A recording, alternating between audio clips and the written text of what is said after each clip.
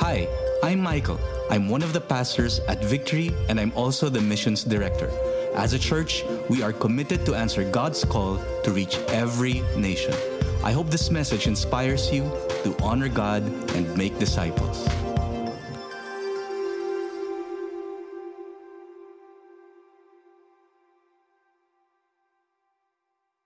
Hello, everyone. Thank you for joining us again for our Sunday worship. It's a great celebration. It's Father's Day. And I want to greet all the fathers. Blessed Father's Day to all of you. I hope you get the chance, and I hope you take the opportunity to greet and bless your own fathers. Today, we're going to look at our Heavenly Father, and let us read Psalm 128 right now. Blessed is everyone who fears the Lord, who walks in His ways. You shall eat the fruit of the labor of your hands. You shall be blessed. It shall be well with you. Your wife will be like a fruitful vine within your house. Your children will be like olive shoots around your table. Behold, thus shall the man be blessed who fears the Lord. The Lord bless you from Zion. May you see the prosperity of Jerusalem all the days of your life. May you see your children's children. Peace be upon Israel. Let us pray. Lord, we thank you, Lord God, for this celebration, Lord God.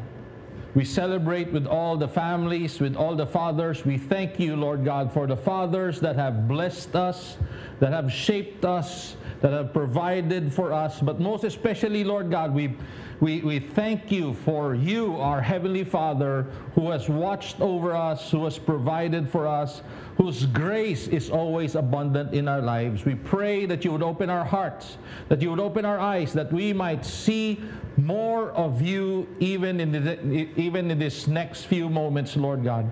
Speak to us, Lord God. Reveal yourself more and more. Show us who you are as a Father as we look into your word today. In Jesus' name, amen. Amen. Growing up, I had many desires. I had many things I wanted to get or things I wanted to do. But many of these things, I'm sure if you remember your own youth, many of these things were impossible for me to get or to do. I remember many times my dad would know about these different things my brother and myself wanted, which was beyond our reach. So he would use this to motivate me and my brother. He would get one of these things every so often, and he would set conditions before me and my brother, or set up a competition for me and my brother. Things like whoever gets better grades gets this thing. Or if there was a competition for things that we were involved with, whoever places better in this competition gets this one thing that we're both longing for. Many times I didn't like the conditions because it meant I had to work harder. Many times I thought the conditions were unfair because especially when it was about things that my brother was clearly better than myself. Yet in the midst of all this, these conditions, this competition gave me hope. Why? Because it transferred my impossible things to the realm of the possible. And many times in life, as fathers, we carry certain burdens and concerns. Concerns for our family, concerns for our children, concern for our personal lives, concern for our friends, concern for many other things. And during changing seasons in life, these concerns can become more and more difficult or more and more impossible. Certainly in this last few months, I'm sure our list of the impossible things have grown and continue to add up as we continue to face this challenge, this pandemic, this crisis time that we are in. So today the question is, how do we face these concerns? How do we conquer these concerns? How do we change things? So many questions, so many hows. How do you do this? Today I want us to look at three truths we can see from the scripture we read earlier as we try to answer the question is, how do we see the impossible become possible? And the first thing is this: our concern is His concern. Our concern is God's concern. The scripture we read said this: blessed is everyone who fears the Lord. I realized in the past that the Word of God is God's heart revealed. I realized that the commands of God reveals the heart of God. This is one of man's greatest longing, greatest desire. This is one of our greatest pursuits, our great concern. Everyone wants the blessing of God. It's amazing how much in our world, how much we can come up with so-called blessing events because we're seeking the blessing of God. There's the general ones: house blessing, business blessing. In the recent years, now we have car blessings, and sometimes you end up laughing, but we even have people asking for their cell phones and their gadgets to get blessed. Why? Because there's a longing in our hearts to seek the blessings of God. One of our unspoken questions, probably, yet is pursued by many, is the question, how blessed can I get? How much of a blessing can I give my family? I've heard it many times from many fathers. They want their families to have a better start, a better life than they ever had. A more blessed life than they could ever have. Amazing that when we read the scripture, we discover God made sure this is not a mystery.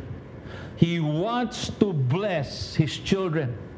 God did this, prepared for this way before we were even born. This is God's heart.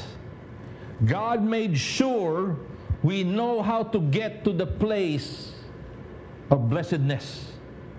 Your concern was always His concern before it ever became yours. Nothing surprises God. These words we read earlier were written thousands of years ago. So throughout history, God's will, God's desire, God's plan for His people is made clear. His concern and love for your family is greater than your love can ever be. See, God is really our Father in heaven. He is the ultimate Father, the real Father, the loving Father. He was the Father from the very beginning, and He remains to be Father today and for eternity. He was Father already before you had a father or you became a father. God our Father is the most significant encounter that changed me and my walk with God. The thought that God is the original and real Father kept me praying, kept me asking God, God, show me who you are as a father. I had my own issues with my dad. So I kept praying, God, show me how different you are. If you are the original Father, if you are the real Father, show me, Lord, how different you are from all the earthly fathers I know, even with my own dad. Interestingly, it was in the midst of great difficulty, tests and challenges, that He began to open my eyes to see Him as a Father. My wife and I realized that before our provision breakthrough came, was God transforming our knowledge of Him and our image of Him. Faith and confidence in God continued to grow a step at a time as His Father's love filled our lives. All this began to change, even my relationship with my father. And imperfect as my dad was, God began to show me that His love came and showed up many times in my life, even through my own father. God is our real Father. God, our Father, took life's greatest concern to the cross so that life in Him, with Him, and through Him will be the greatest concern we can give our life to. My question then is, have you met our Heavenly Father? Secondly, His way should become our way. Scripture we read earlier said this, "Behold, thus shall man be blessed who fears the Lord, who walks in His ways." This is where the impossible is made possible. God is not making life difficult for us. He's making it possible for us. The grace of God made all the blessings of God possible for each and every one of us. His commands are His gifts to us. Without these commands, without these words, life will be impossible. But these commands, His words, lead us to a life that's possible. His commands provide the possible steps to what was once impossible. Many times we don't like this because it involves a change of direction. It will involve a change of heart. It will involve a change of mind. It will involve a change of perspective. See, even in our own journey, even in my own journey, God began to change things or change the way I see things. When God came as a father, He changed my perspective. He changed my way of life. He changed the direction of my life. I began to realize a few things and see things in a new light. Things like tithing does not make prosperity impossible. Instead, it opens possibilities. It transfers our finance from the limited natural to the supernatural. I began to realize generosity will not make us poor. It will give us a prosperous and loving world, which we all desire. Faith will not take us away from reality. Instead, it will bring us to God's provided reality. Repentance is not punishment and rejection. It is acceptance and freedom. The Word will not stop us from being happy. Instead, it will bring us real, abiding, and life-changing joy. The Word of God, the commands of God, the ways of God brings us to greater possibilities beyond what we could ask or imagine. Embracing God's ways paves the way for our wife, our children, and their children. Let me read this example, this story to us from Genesis chapter 26, verse 1. Now there was a famine in the land beside the former famine that was in the days of Abraham. And Isaac went to Gerar to Abimelech, king of the Philistines. And the Lord appeared to him and said, "Do not go down to Egypt. Dwell in the land of which I shall tell you. Sojourn in this land, and I will be with you, and I will bless you. For to you and your offspring I will give these lands, and I will establish the oath I swore to Abraham your father. I will multiply your offspring as the stars of the heavens, and will give your offspring all these lands." And this verse, take a look at this. "And in your offspring all the nations of the earth shall be blessed." Verse 5, why? "Because Abram obeyed my voice and kept my charge, my commandments, my statutes, and my laws." Then verse 12, we see how this story plays out. It says, "And Isaac sowed in the land and reaped in the same year 100-fold. The Lord blessed him, and the man became rich and gained more and more until he became very wealthy. He had possessions of flocks and herds and many servants, so the Philistines envied him. Isaac was faced with a famine in the land he was living in, and he planned a way out of the famine, and he followed Abraham's footsteps when it happened to Abraham. And on his way to Egypt, God stopped him, and God told him, "Stay here, for I will bless you." And God says, "I will bless you." Why? Because your father Abraham obeyed me. Your father Abraham obeyed me. Scripture shows us that Abraham left a blessing legacy to his children because of his obedience to God. In our world today, as fathers, we always try to build something that will be a blessing to our children and their children's children. And so many times we give our efforts to material things, forgetting that the life we obey, the life we live obeying God, paves the way for our children and their children.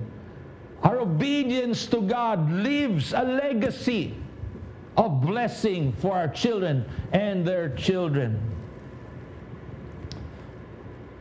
Abraham left a powerful, obedient to God example for Isaac to follow. Abraham's obedience put Isaac on God's path of blessing that even the famine could not stop. Let me repeat that again. Abraham's obedience put Isaac on God's path of blessing that even the famine could not stop. Their crisis, their challenge could not stop the blessings of God over Isaac because his father lived a life of obedience to God. The impossible was made possible.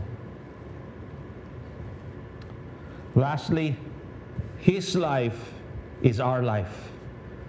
Verse 5 says this: "The Lord bless you from Zion. May you see the prosperity of Jerusalem all the days of your life. May you see your children's children. Peace be upon Israel."